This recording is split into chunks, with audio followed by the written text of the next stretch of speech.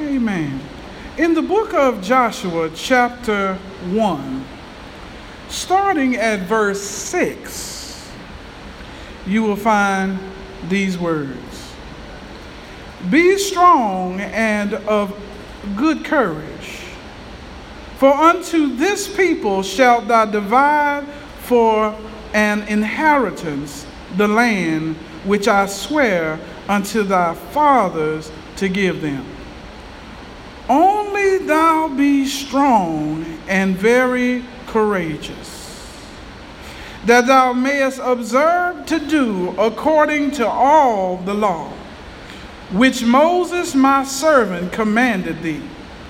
Turn not from it to the right hand or to the left, that thou mayest prosper whithersoever thou goest. I've read to you these two verses, amen, from the King James Version of the Bible, amen. And let us continue in our series of lessons, amen, part 2 of the recipe for success. You may be seated, amen. The recipe for success. Moses is dead now. The great leader of the Israelites, amen, that was anointed by God over 120 years earlier is dead now.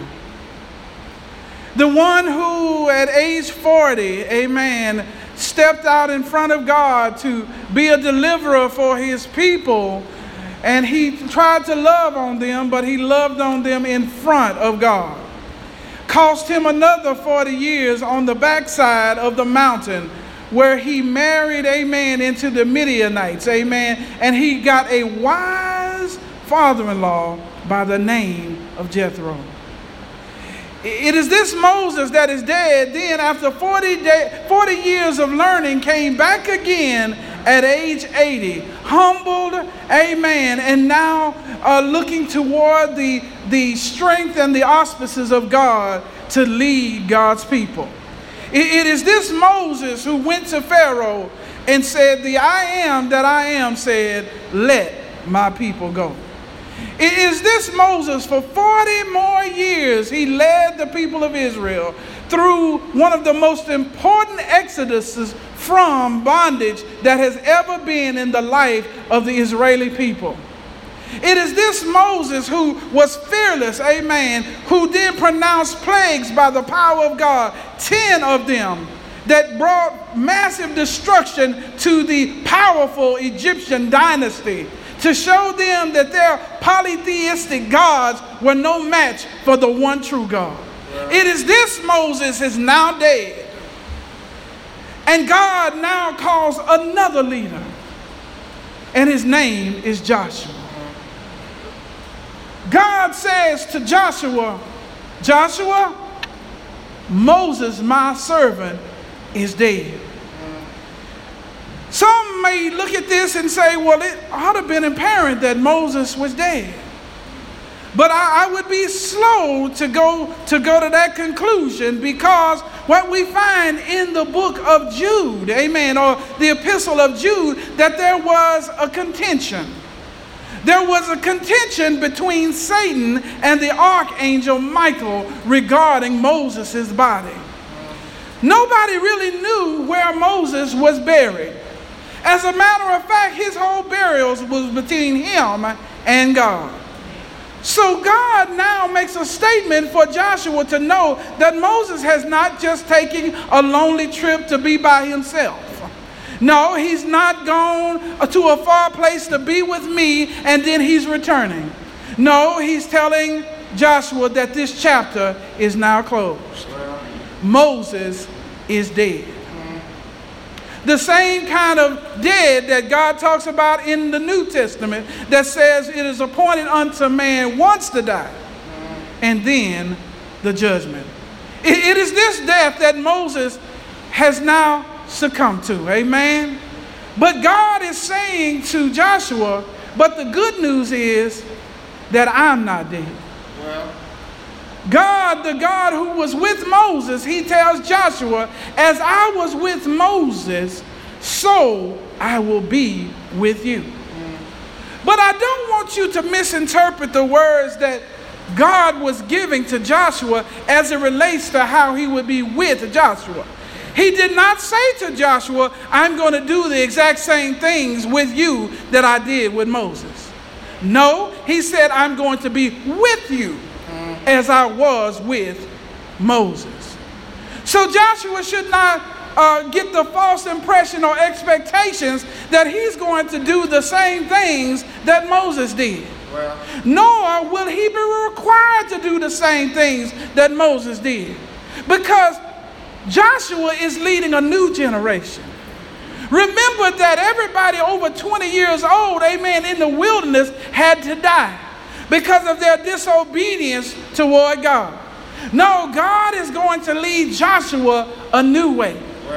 But he's still leading them to the promised land. I want somebody in here to hear this today, because some of us have lived long enough to live through multiple generations of leaders. And they've led things one way, and the next have led it another. But God is calling leaders successively to lead his people to the promised land. They may not lead the same way, but their general direction is toward heaven. Amen. And so what we find ourselves in is we find ourselves as well as a church. We're living in a new generation with a new generation of people to meet and a new generation of people to minister to. We must not change the message, but we must change our methods. We're living in a postmodern world today. It's not like the generation in which I grew up in as a kid, amen, where the community was encircled around the church. We are living in a time when a lot of folks, parents haven't went to church, more or less the children. We're living in a postmodern world where folks believe that they can get along without God. Folk ain't studying church, God, or nothing else. It's all about themselves. So we're thrust into that generation, but we are still thrust. And remember, even though the generation has changed, God has not. It is the same God who said, I am the Lord and I change not, is the God whom we serve. It's the same God that we find in Hebrews that says, Jesus Christ the same yesterday, today, and forever. God has not changed. His moral standard has not changed. Folks have gotten technology, but guess what? Sin ain't changed either. So we are still here to be a bright light in a dark, in a dismal world. We must not say just because things have changed and because the communities are not circled around the church as they once was, that we ought to put up our purses and our hats and our pocketbooks and go somewhere and go fishing. No, we got work to do, y'all. If there was any time that we had work to do, the time is now. We have work to do that it may be somewhat harder than generations have passed, but it's not impossible. Because all things are possible through Christ who strengthens us. Are y'all hearing me today? So we have this man Joshua with the seemingly impossible task of taking on the role of his predecessor, the great Moses, and leading these millions of people into the promised land. But God is saying to Joshua, you do not have to measure yourself according to Moses, because the same measuring stick that Moses used is me, and I have not changed. As I was with Moses, so will I be with you. But look at the text. He promises him some things. If y'all are paying attention, amen. You look at the text, he says that thou shalt not any man be able to stand before thee all the days of thy life. He lets Joshua know that I've got this thing fixed. So there's going to be some folks that's going to come up against you, but you are going to be more than a conqueror through me. I want you to know, church, if you're going to do something good for the Lord, there are going to be some folks that come up against you. The devil is not going to let you go around here and start talking about the goodness of the Lord and sharing the gospel and taking care of the sick and feeding the hungry, amen, and giving water to the thirsty, amen, and leading those who do not know about our Lord and Savior, Jesus Christ, without a fight. Satan has a kingdom, amen, and he is interested in keeping it just like it is. But the text gives us some encouragement. Even though there's going to be a battle, but you got to look at the text. In the text, the master says to Joshua, verse 6, he says, be strong and of good courage. For unto this people shalt thou divide for an inheritance the land, which I swear unto their fathers to give them. Let's take a minute and unpack this text. One of the things we need to look at in this text is not so much what is there, but what isn't there. Well, what isn't there is he didn't tell Joshua to be smart. He didn't tell Joshua to be deceiving or to be clever. Because God is not working in our own schemes, amen. He's working according to his word. And one of the things here that it also doesn't say is that Joshua is to make himself strong. No, when you look at this text, the commandment to be strong has the implication that God is going to supply his strength. See, without God, we can do nothing. No, it's not that God is looking at Joshua and saying, whoo, you some kind of specimen of a man. Go ahead on and be strong. No, he's saying, Joshua, you're going to be strong, but be strong in me. I'm going to be your supply. So if you're going to be strong because I commanded you by my power to be strong. And he's commanding each one of his baptized, born believers here today to be strong in the Lord. To be strong, not because we're so strong, but because he's so strong. It's never been about you and me anyway. It's always been about him.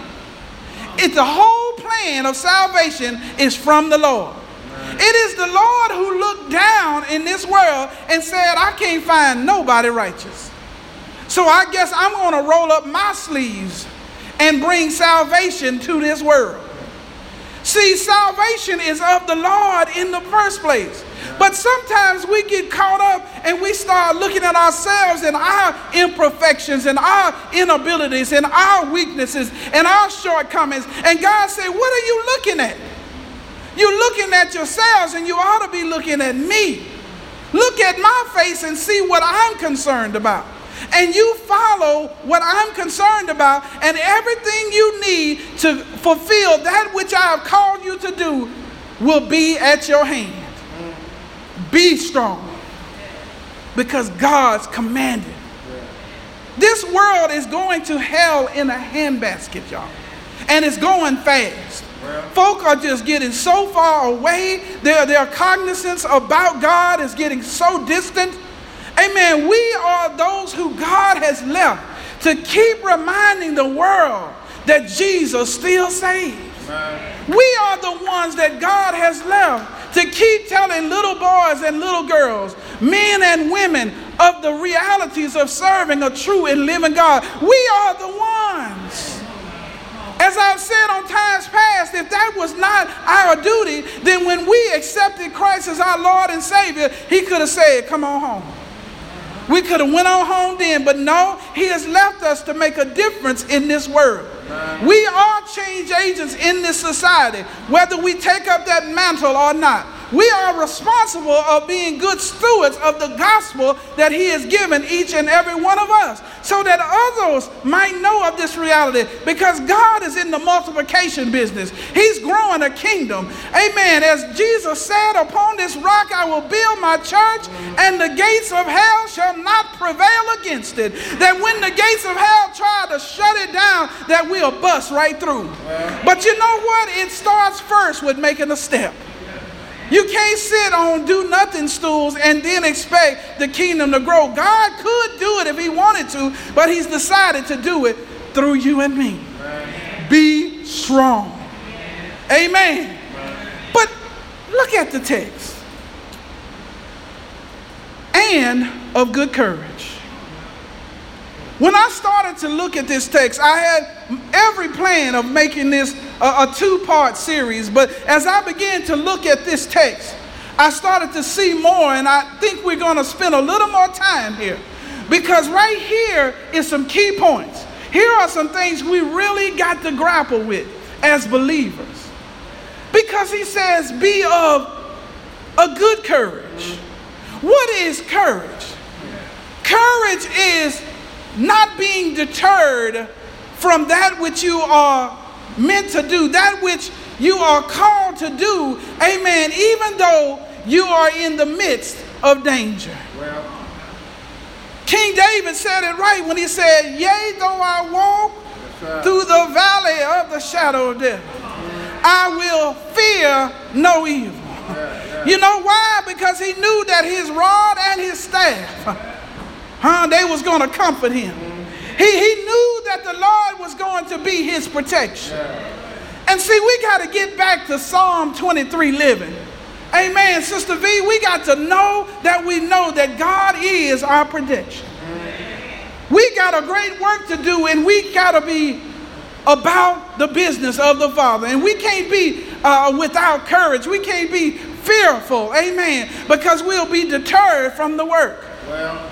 We'll end up, instead of playing on the field, we'll be on the sidelines saying, I'm afraid to get out and play. But the Lord is saying, no, stay out there. Stay on the field and work for me while it is yet day.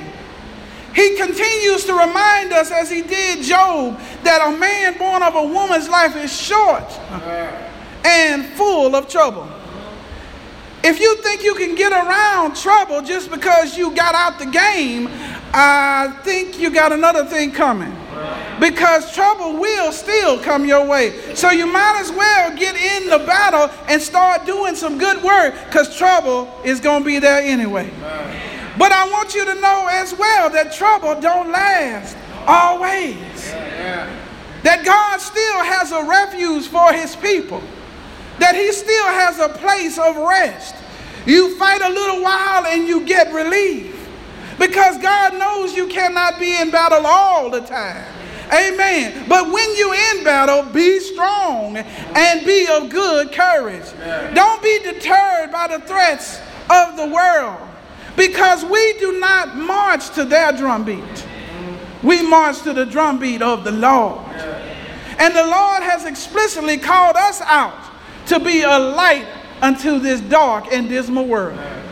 He says we are the salt of the earth. If the salt loses its flavor, amen, it's good for nothing other than be to throw it in the street and trample under the feet of men. It can't be used to season or preserve anything. We can't lose our flavor. What is our flavor? Our flavor is judgment and mercy and faith and love and grace. Amen. It's taking care of those who cannot take care of themselves. Amen. It is showing the world love by the way we love one another. Then we're salty. Amen. Then we got flavor. The church ought not ever lose their flavor. Because as Reverend Stevens and Deacon Johnson said this morning, amen, we ought to be grateful. We ought to be grateful for all that God has already done for us. He took us up out of the muck and miry clay. He turned us around and he placed our feet on solid ground. So what less should we do but be grateful and get on the battlefield for the Lord, making a difference in somebody else's life so that they might have the same testimony. That one day when they were doing that dirt, that the Lord called their name and they answered, and they saw themselves rising up of the muck and out of the mire, being turned around and placing their feet on solid ground. Just like it was for me one Thursday evening at a cardboard baler. After I was saying and doing whatever I thought I was big enough and bad enough to do. But the Lord called my name and set up situations where I knew that I had run out. And I knew about a Jesus fanatic that was on my job. So I made my way to him, asking him, what must I do to be saved? asking him, how do I get to know Jesus for myself? Because I tried everything else and did nothing work. There are folk waiting right now to talk to one of us, amen, and say, what must I do? What must I do to get to know this Jesus? You don't know where you're going to meet him, but always be ready. Don't hide your light under a bushel barrel, but let it shine so bright. Be strong and of good courage. Because when you see in the text that the Lord has already got this thing fixed. Look what he says to Joshua. He says, for unto this people shall thou divide for an inheritance the land, which I swear unto their fathers to give them. Now, if you look close at this text, the destination and the inheritance was fixed before Joshua ever was. If you're looking at your Bibles, you see that he didn't swear it unto Joshua when Joshua came on the scene. No, the text says that he swore it to their fathers. We can go back to Abraham, Isaac, and Jacob, who lived many centuries before Joshua ever came on the scene. Because in reality, if you remember that the people of Israel were in Egypt 430 years alone. And they came in during the years of Joseph at the end of the life of Jacob. But the promise was given to Abraham. 2 whole generations before Jacob, and Jacob's into his children's generation when they enter into Egypt. See, God does not work on our time.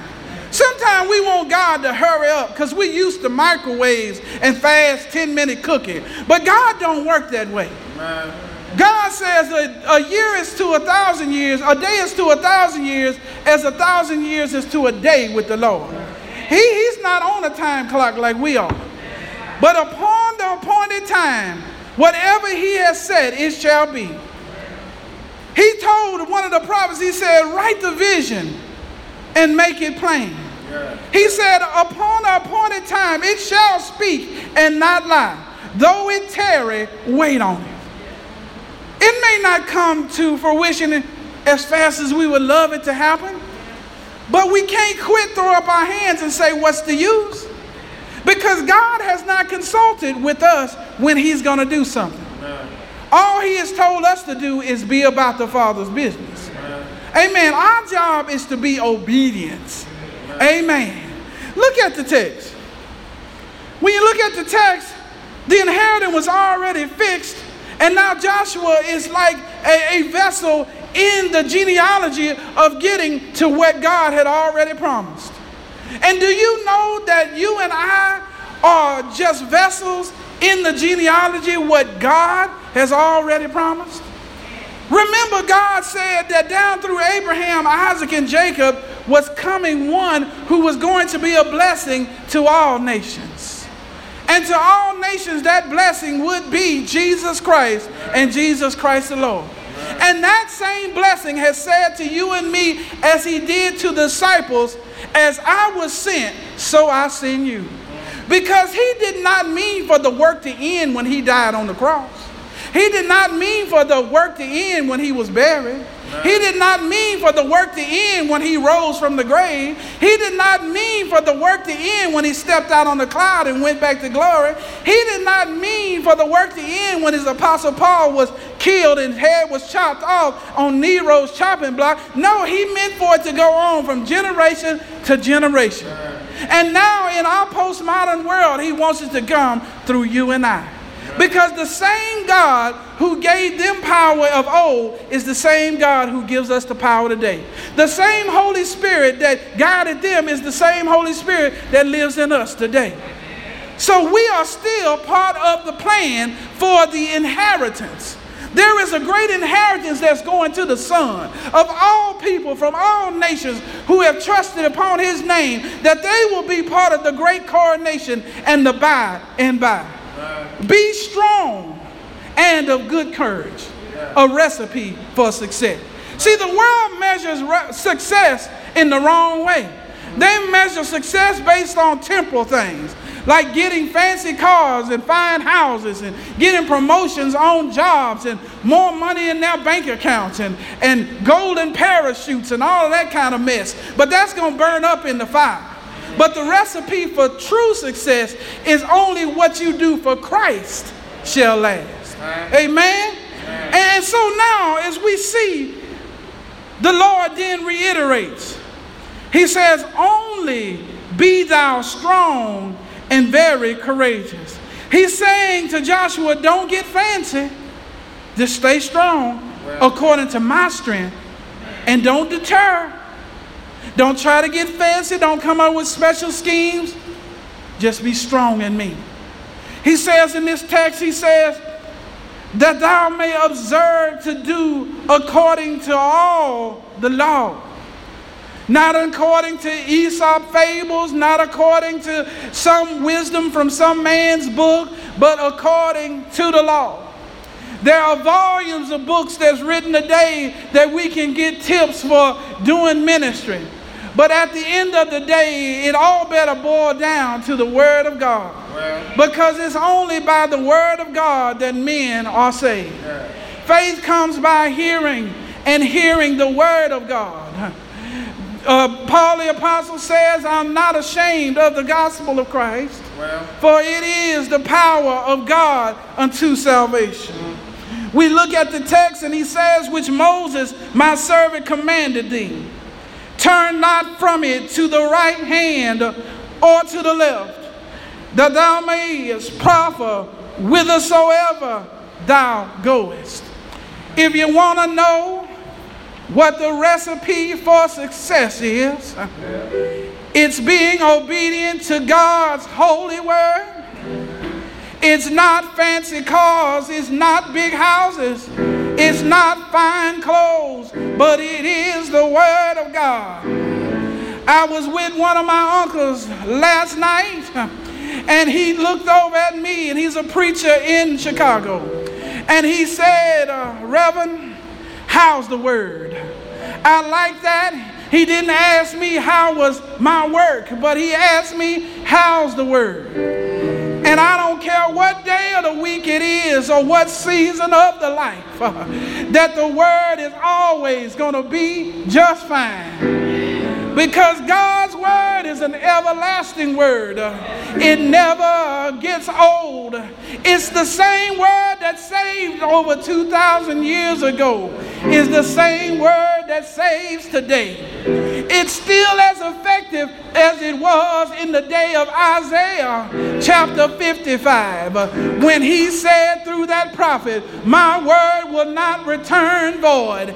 That same word is the word that it is today that we should be using to reach those who don't know him in the pardoning of their sins. How's the word is doing just fine and doing what the master has called it to do. So here today, saints of God, be strong and be of good courage. Don't go to the left and don't go to the right, but stay right down that narrow road of the Word of God, and everything will be all right. One of these days, after we have done all God has asked us to do, we shall stick our swords in the sand of time to study war no more. And in that day, you want to make sure that you have done what God has called you to do.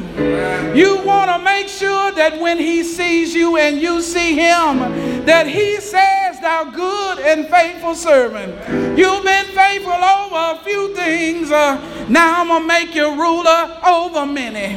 I don't know about you, but if God didn't make me a ruler over many, all I want to do is hear, thou good servant. I want to know that the Lord was pleased with my work.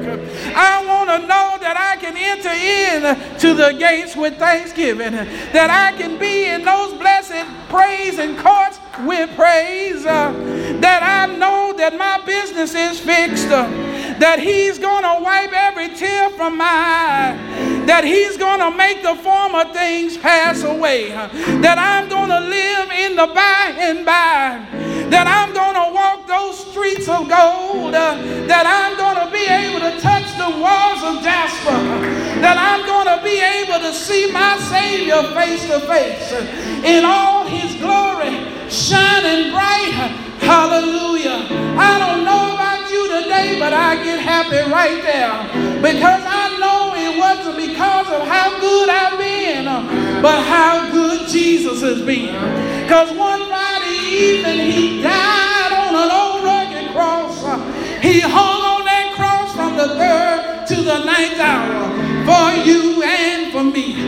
He hung there and he bled and he died with the sins of the world on his shoulders.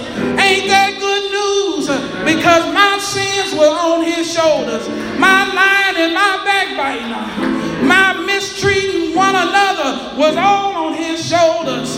When I wasn't thinking about God and doing my own thing, it was on his shoulders. And he died so that I might live. But that's not the end of the story. They took him down on that old rugged cross and they put him in a borrowed tomb. He was in that tomb all night Friday. He was in that tomb all day Saturday. He was in that tomb all night Saturday night. But it was early, Deacon Johnson, it was early. It was early Sunday morning. He got up with all power in his hand. All power was in his hand. And I get happy right there, because that's enough power to raise my sin-sick soul. That's enough power to raise all of our sin-sick souls. It's enough power that in that great get-up morning that he's going to raise us from the dead, and we shall be with him forevermore. Ain't he all right? Say yeah. Say yeah. God bless you and God keep you. The doors of the church are open. There may be somebody here today, amen, that has not gotten their business fixed, but it's time to get it ready, amen, because you don't know the day nor the hour when the Son of Man is coming back. So let us get our business fixed and get right with the Lord today while the blood is running warm in our veins. The Lord has been so good to us. Amen. And we can't do nothing else but praise his holy name. Amen. Come unto Jesus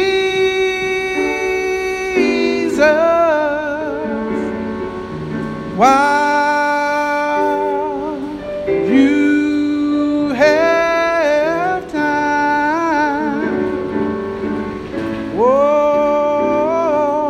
come unto Jesus.